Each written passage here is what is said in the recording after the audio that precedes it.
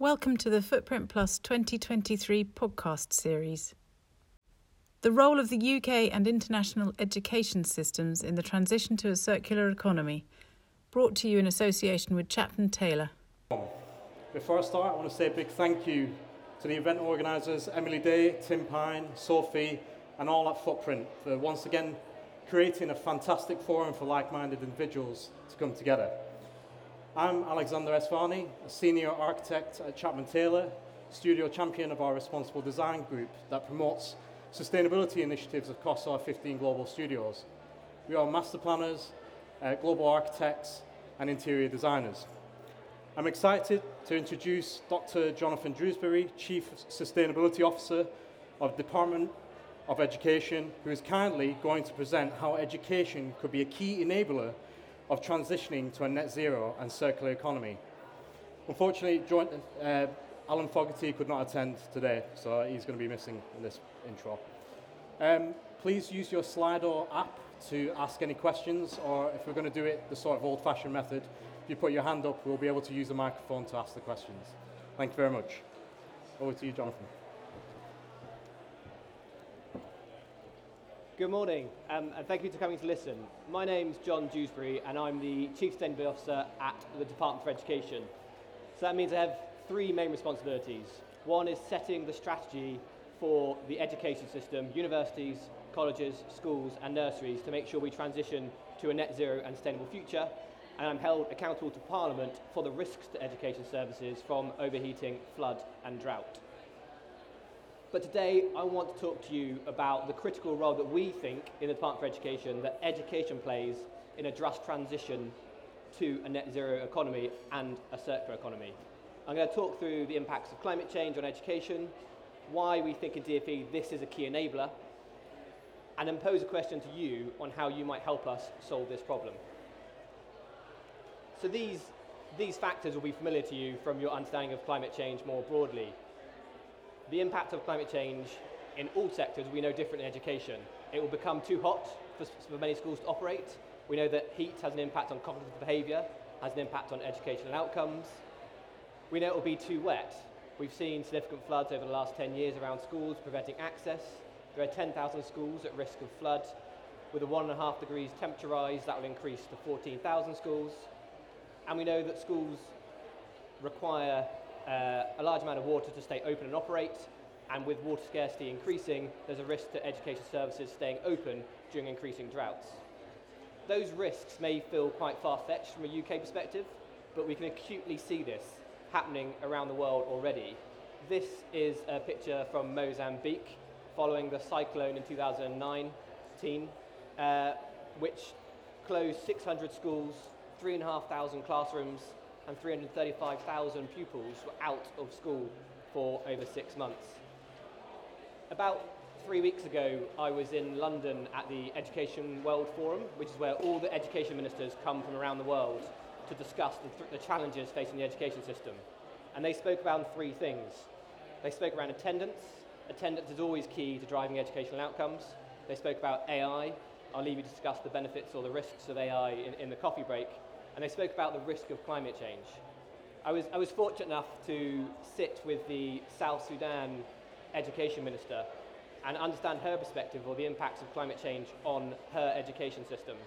Given that she's got a war on her border, her priority was adapting to climate change. She spoke around how recent floods over low-lying land in South Sudan had led to 600 schools closing, and the floods still had not receded. The reality was that young people were turning up to go to school a foot in water with no teachers or no access. We see this impact so clearly in the global south. We need to make sure we're prepared and adapt for it in the rest of the world. I mean, I can show you images like this. This is from a school in Harrow, and you see the impact in the UK as well. But we're also at a really odd position in this, in that young people are incredibly angry about climate change. You'll have seen from the movements from Greta Thunberg and Fridays for Future, they're out protesting about the need for action on climate change. But studies by UNESCO show that worldwide people don't actually understand the principles of climate change, which to a room of people like you may come as a surprise. 70% of young people can't explain the principles of climate change. and the science behind it. The UK is only a few percentage points ahead of the rest of the world in that sense. So we've got angry people about climate change who don't necessarily understand the principles of climate change and why they're angry about it. And the other key factor we think about here is a lack of connection to nature. So this diagram is a diagram from Professor Das Gupta's Economics of Biodiversity. And one of the key conclusions from that study commissioned by Treasury is that young people from mid-teens are disconnected with nature. That's not a new phenomenon. It's not associated with technology.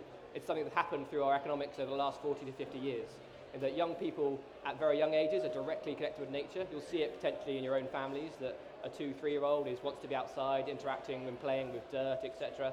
But as they move into their mid-teens, they disconnect and don't have a longer-term relationship with nature. So if we think about the capital cycle, we think about produced capital as hard hats, road buildings, school buildings from my perspective. We think about natural capital in terms of forests, peat bogs, oceans, and we think about human capitals from my perspective, teachers or even the workforce or the pupils that graduate from schools, universities and colleges. We think there's a broken link between the natural capital and the human capital that we're driving through our education system. And that's where we started in trying to develop a strategy for thinking about how education can underpin a net zero economy and thus a circular economy. Education also has a massive opportunity here. There are 16 million young people in education currently, 8.2 million families associated with that. So a third of the population interact with education settings every day. Through education, we can help create 440,000 jobs in 2030. Schools spend an inordinate amount of money on energy bills, over £1 billion. And we have a significant, in England alone, schools cover 691 kilometres squared, the same size as Exmoor National Park. If we thought about universities, colleges, the Scottish and the Welsh schools on top of that, it's a significant proportion of the UK. DfE is also one of the UK's largest construction buyers.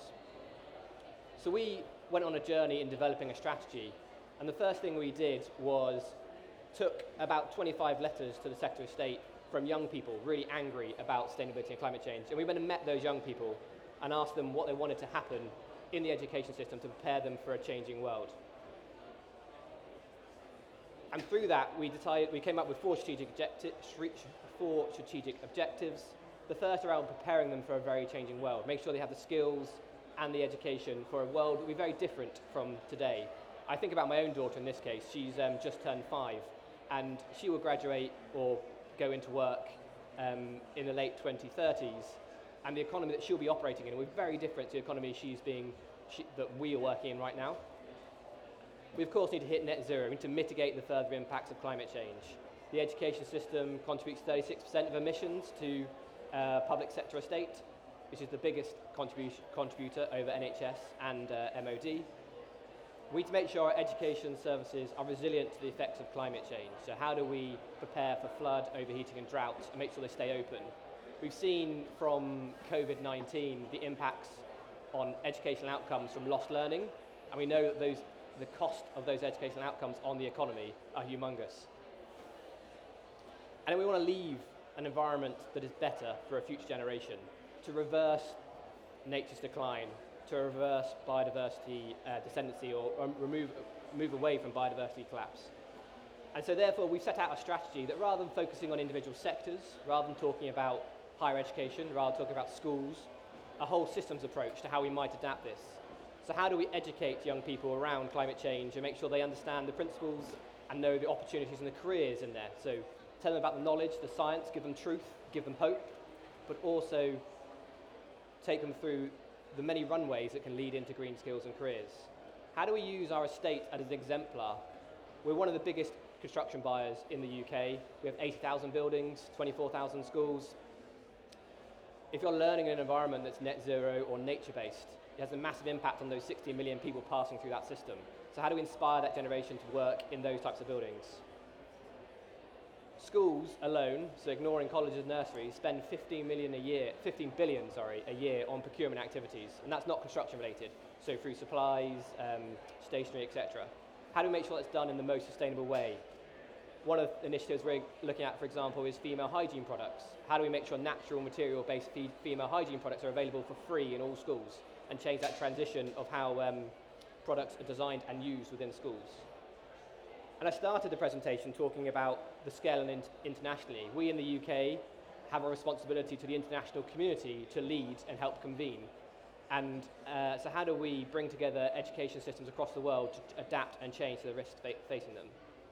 And so in order to do that, we've put out 3 cost-cutting strategies. One is to inspire reconnection with nature.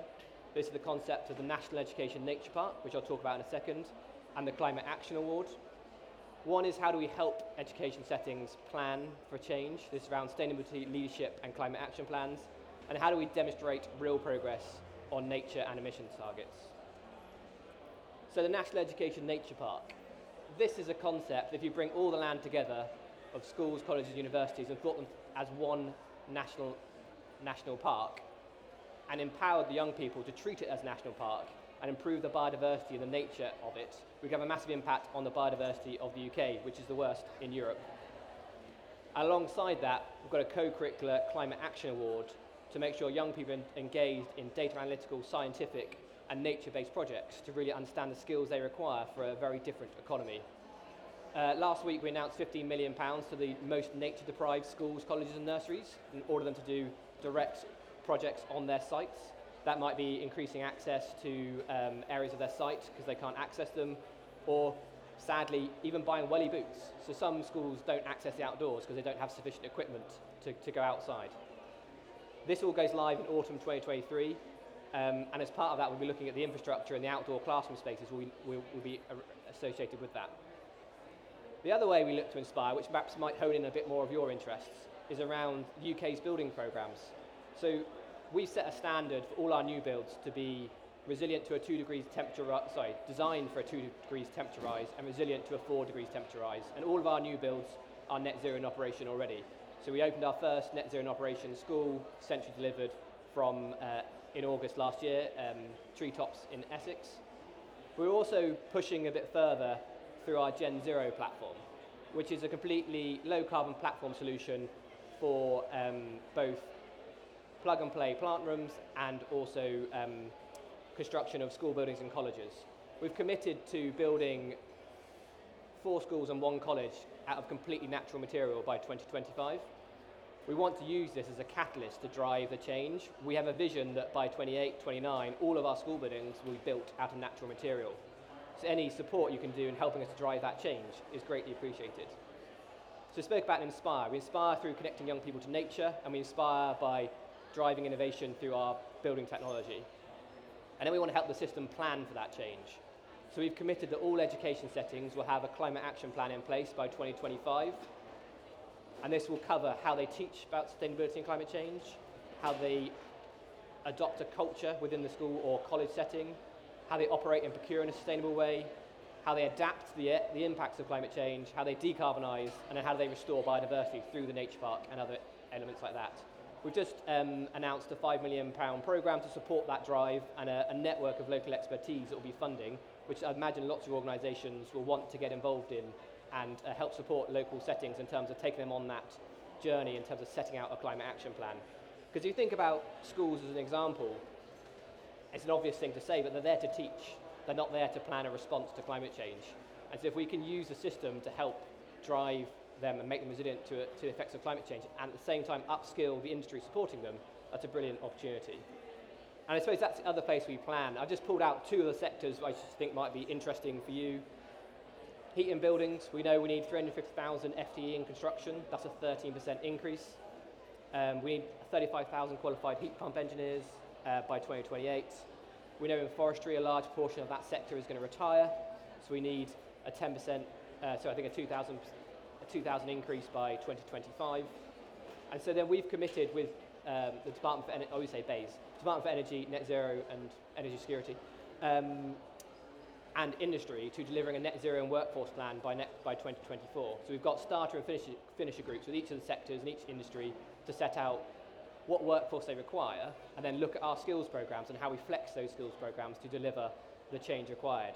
We're investing incredible sums in our skills programs, from our T-levels, which is our technical A-level equivalent through our Institute of Technology, through our apprenticeships and our skills boot camps to train and retrain young people and adult learners into a very different economy.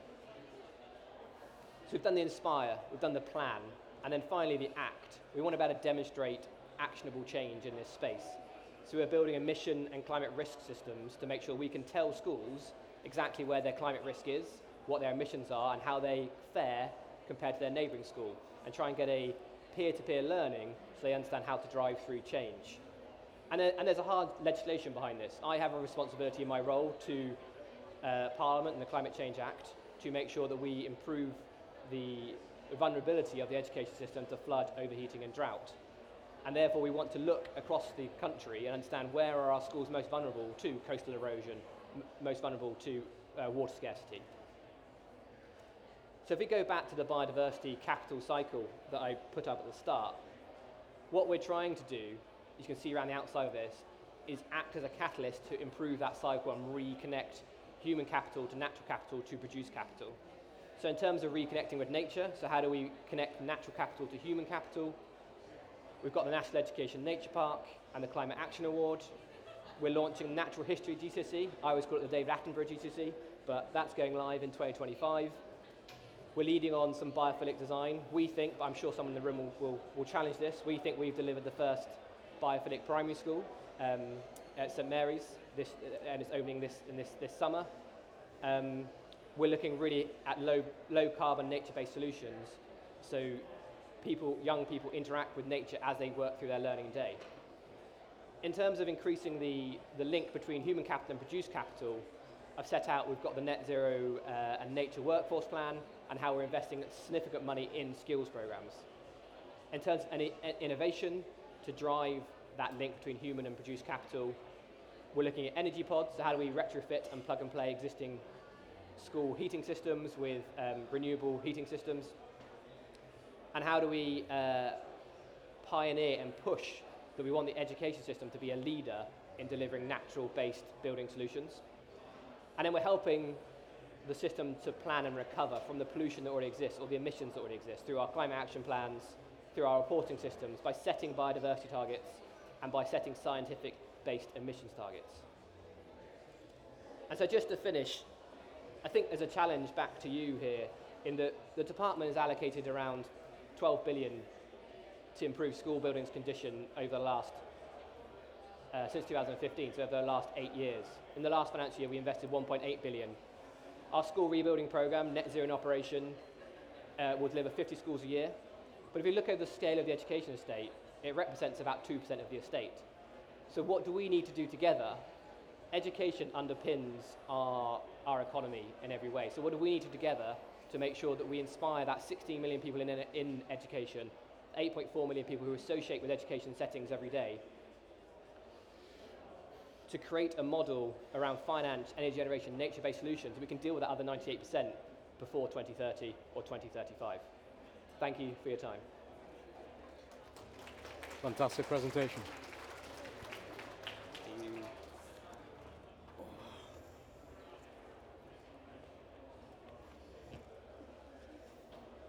Thank you for that, Jonathan. That was a fantastic presentation.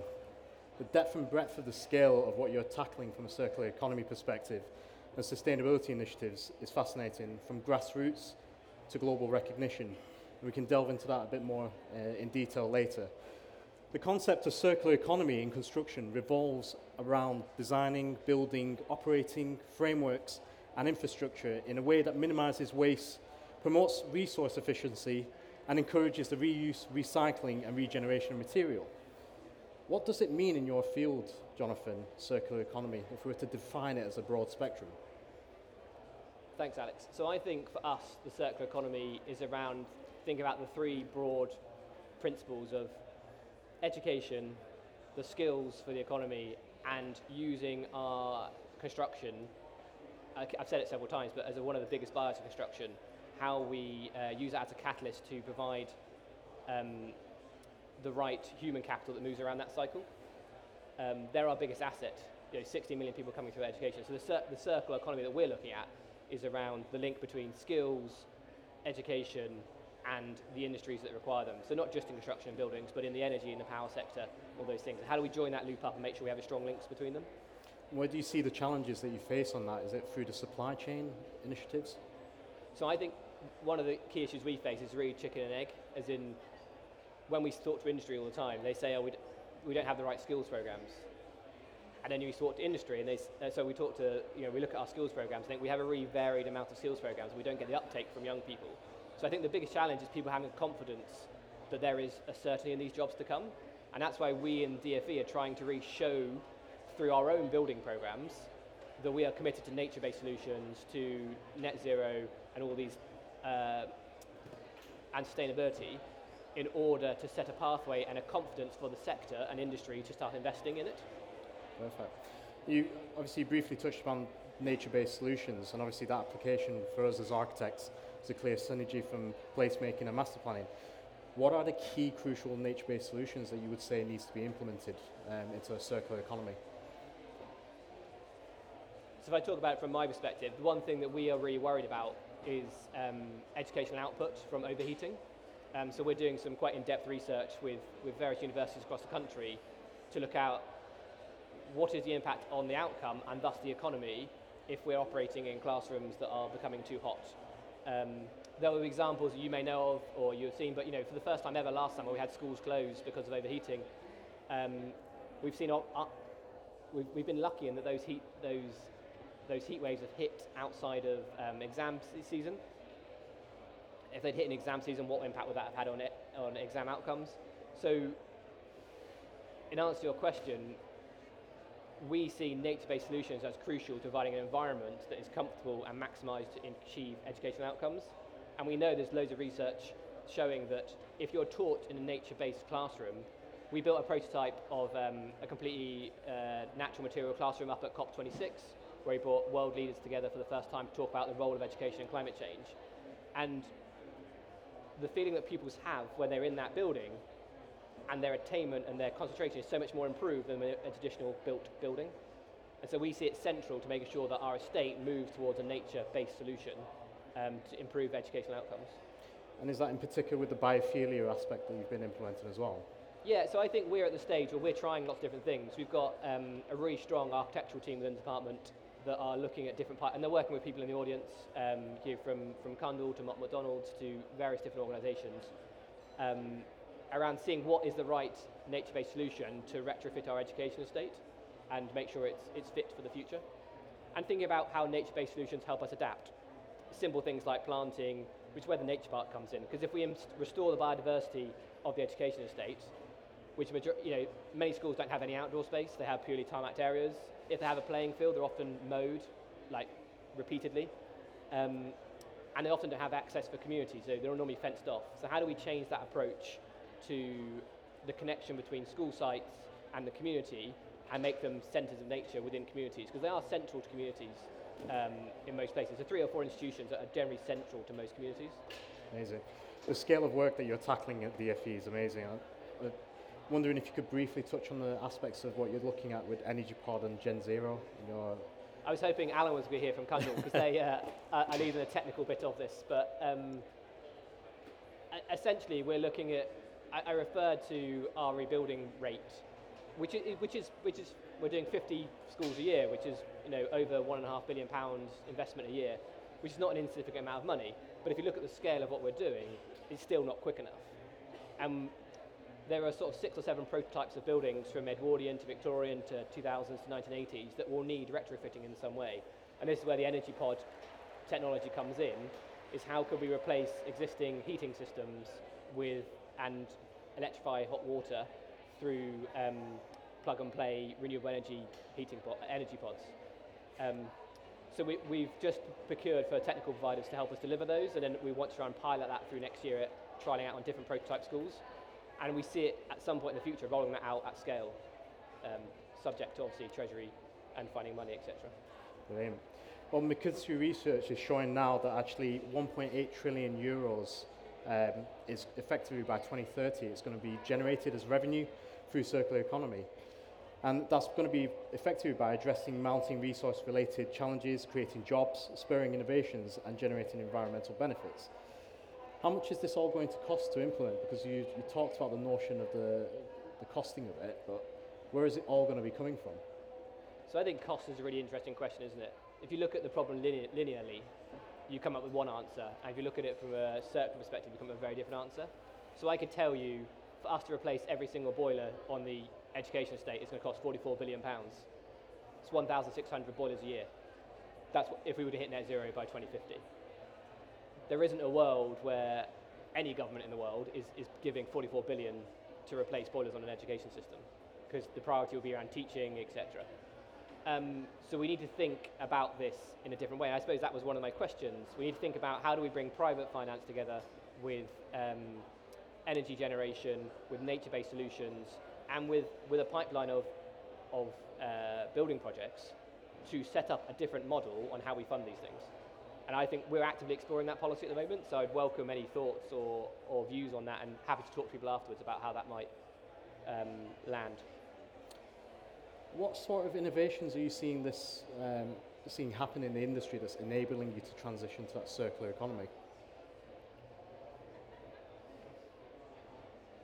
So,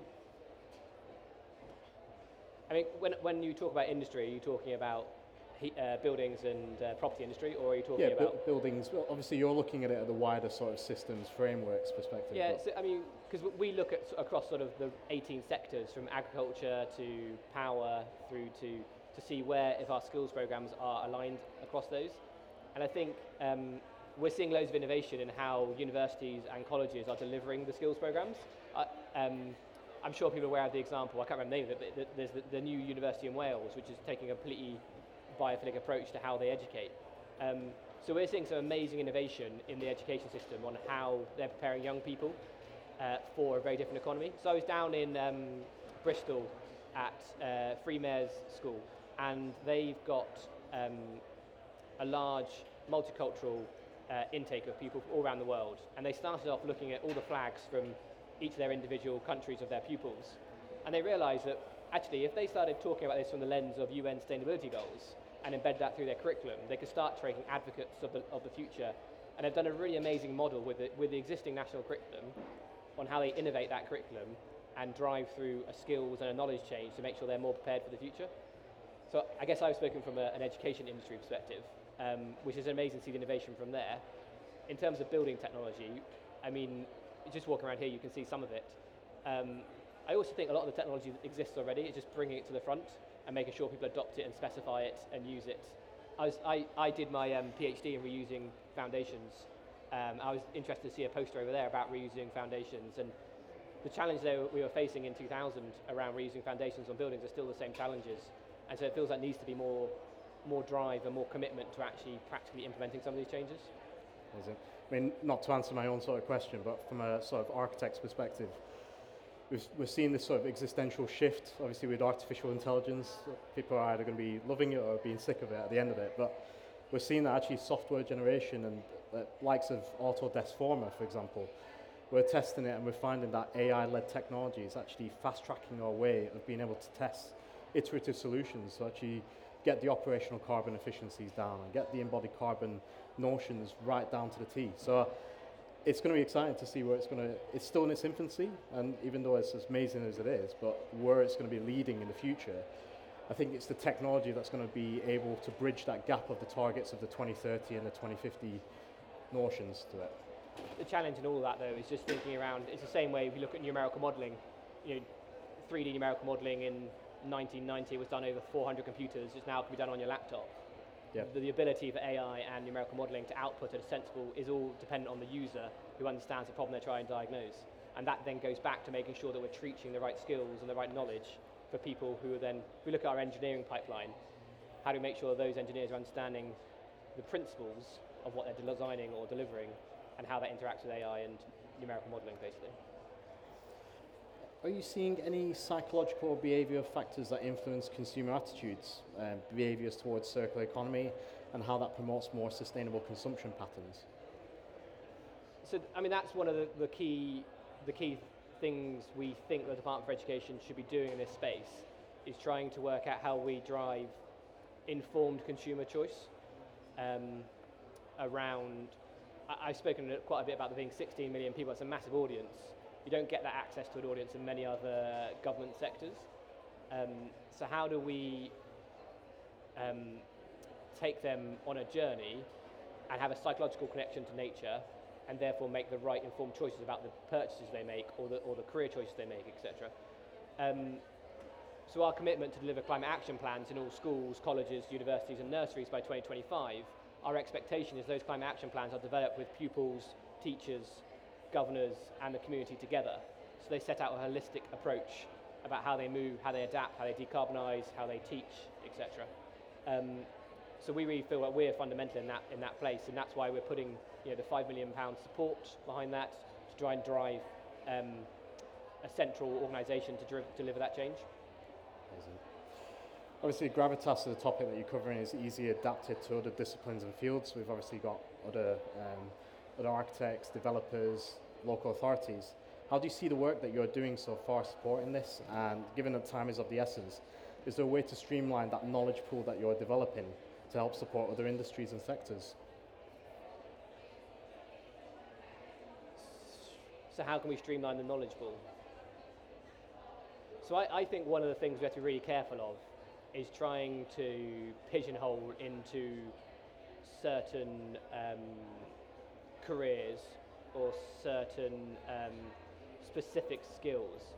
Because if you look at the global literacy rates or the global numeracy rates, and then thus at the UK literacy and numeracy rates, there is an ask of us to make sure that we get the fundamentals of education right first, and then give people the different runways. One of the former Secretary of States used to talk about runways, and I quite liked it, so I repeat that now. How do we create as many runways into different careers as possible? So if you've given someone a base, a knowledge, and an in-depth understanding, how do you then give them the right runways into different careers that will support a different economy? I think we need to be really careful of, the role of maths is really important, which is why the government have announced the maths to 18. That's not about all people doing A-level maths, it's about making sure that people have a base competency of maths at 18 years old, because they know there's a cognitive benefit of doing that in terms of how you learn, how you develop, if you take maths to an older age. As part of our company, we work across 15 global studios, but we've noticed that obviously the UK initiatives are far ahead compared to some of our counterparts in Shanghai, Czech. And you briefly touched upon the aspect of the global ambition. How do you transfer that knowledge? How do you take it to the next level? So I think we can talk a lot to this. So at COP26, we, for the first time ever, brought education and environment ministers together to talk about the role of, the intersection of climate change and education. At COP27, we continue that argument, and in the sidelines of COP27, we managed to bring UAE, who are hosting COP28, together on board with us with UNESCO and the UN. So at COP28 now, we've got a commitment from the UAE, who are the president for this coming COP, to have a whole day on education and the role of climate change, and then try and bring leaders together on day 3 in terms of a summit. So we, as the UK, are one of 2 key sponsors, alongside Japan, of sponsoring the Greening Education Partnership, which is a vehicle proposed by the UN around making sure all education systems are looking at greening their curriculum, greening their communities, greening their buildings, and make sure they have green skills for the future. So we very much see the UK as a leading convener in that world. And sharing best practice and make sure we're learning from other countries. Likes of Pakistan, when we visited there to see, they're seeing the impacts of flood immediately. So how are they adapting their education system to keep it going in a very changing world? Fantastic. Got one last question for you, but there's been a flurry of questions come through on Slido, so apologies you sent this earlier. With reference to National Nature Park, could you see DFE combining with Housing Association land assets to increase the size and diversity of the park? I see no reason why not. So the National Education Nature Park has been delivered by the Natural History Museum and the Royal Horticultural Society. We have ambitions that this can be global, so it can take in other sectors from the UK, definitely can take in housing, etc. We're doing some work with Department for Transport about how you link up some of the biodiversity along key artery routes through the UK to make sure that the biodiversity alongside schools on the routes between houses and schools is improved. So I think that's a great idea, and we would definitely explore it. Although with any great idea, we have to start. And so we're starting with schools and colleges and nurseries and universities. And then once we've got some traction in that space, we will look to how we can expand it. And we've had interest from Mexico, from Italy, who want to try and join that network and have a worldwide nature park potentially. Awesome. Question from Freya.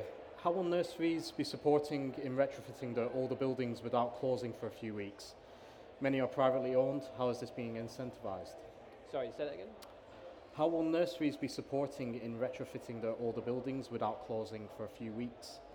Many are privately owned. How is this being incentivised? It's a good question, isn't it? So I have responsibility for the maintained nursery estate, so not for the PBIs, so private nurseries. So from a public nursery perspective, they can access the public sector decarbonisation fund, which we've secured at least 30% of that fund will go to education settings. In terms of private nurseries, I think it faces the same challenge as the housing sector, and a lot of nurseries are in big Victorian houses. So I think there's probably a solution with DLUC and housing agenda and how we resolve that for private nurseries. Good answer.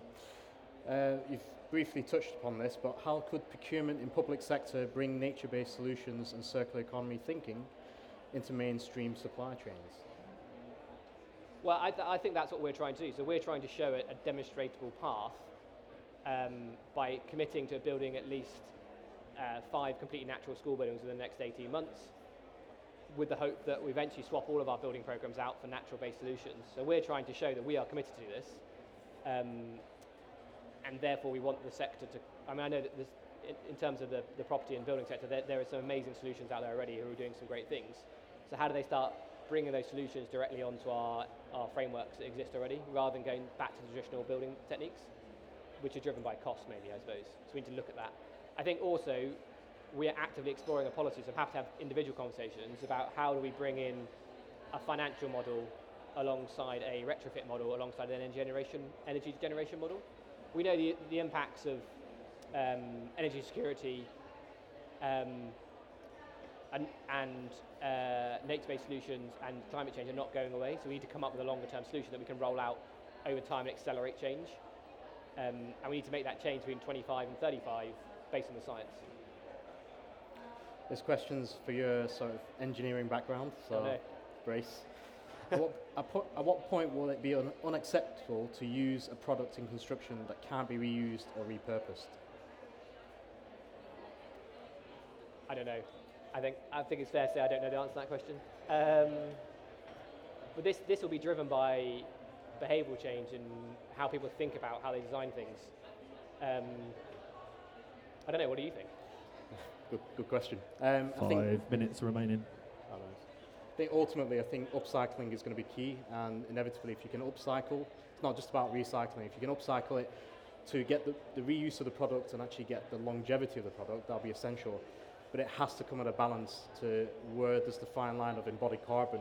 If you're upcycling and it costs you more embodied carbon in the long run than actually the raw material or the initiation of that product, then it's a bit of a balancing act on that part, I would say. I think one of the other things that will help is the contractual framework you use to deliver it. So I was visiting Cambridge Institute for Sustainable Leadership at the University of Cambridge, and they've got their building is they completely refurbed the building, and every piece of furniture has been upcycled or used from somewhere else, etc. And the key finding that they said is they took a really long time over the contractual relationships between architect, designer, engineer, and client to make sure they had the time and space to deliver it. And I think that's probably something we'd have to look at. We set up our delivery on time, cost, and quality. Can time still be a key factor if we're trying to deliver something in a circular way? So it's probably something to explore around the contractual setup. So you did know the answer. Two last questions. One from Eleanor. Are there any strategies for specifically addressing the variation in engagement in nature between children from different ethnic or economic groups? Yeah, great question. So Great question. the £15 million worth of grants we've announced last week are specifically targeted at disadvantaged children and children with particular backgrounds that would not otherwise get access to nature. So we've looked analytically across the school population and the college and nursery population to see where we need to intervene the most, so who wouldn't get access to nature otherwise. So any policy that we deliver obviously conforms to the Public Sector Equalities Act, so we make sure we really look at that analytically to see that all our interventions are targeted in the right way. And that's is really important when we think about this, to not, the Climate Action Award as an example was the thing we want to do, is to inspire young people to connect and do scientific biodiversity-based projects. The feedback from young people is they don't want it to be called a leadership award. They find that too off-putting, and disadvantaged children want to do it as groups. They don't want to do it as individuals. They want to work through as groups. So we're very much setting out our Climate Action Award as a group-based project around action. People keep referring to it as a Duke of Edinburgh Award, and we're trying to move away from that because the Duke of Edinburgh has an association with higher social economical groups receiving that award. So we're very much trying to make sure that our initiatives are based in those that really need access to nature the most because of the well-being and the educational outcomes it will drive. Great answer. Right, last but not least, if you could leave everyone here with one thing to take away from your presentation and this debate. We have a combination of different disciplines in this room. What are the key changes we need to introduce? If it's one last thing that we need to introduce into the industry that will help us collectively along the way to a circular economy? That's a really difficult question. So I think if I speak from my perspective, I think come with us, I guess, is the one thing I'd say. I'm battling this on lots of different fronts. So across government, I'm still fighting to get to the table with other government departments to say, actually, education is key here. Education is key to underpinning our change. And actually, we need the buildings, the property, the engineering sector, architects, planners, financiers, to recognise that as well. The pipeline of people coming through that is massive. So I think it's not the DfE's strategy, it's actually the UK's education strategy, and it's our strategy. And education underpins our economy massively. And if we don't get it right, and we don't prepare our young people for a world that's very different, we won't ever hit a circular economy. So I guess it's come with us. Great answer. Right, a big thank you to everyone for listening to that, and a round of applause for Jonathan. Thank you very much.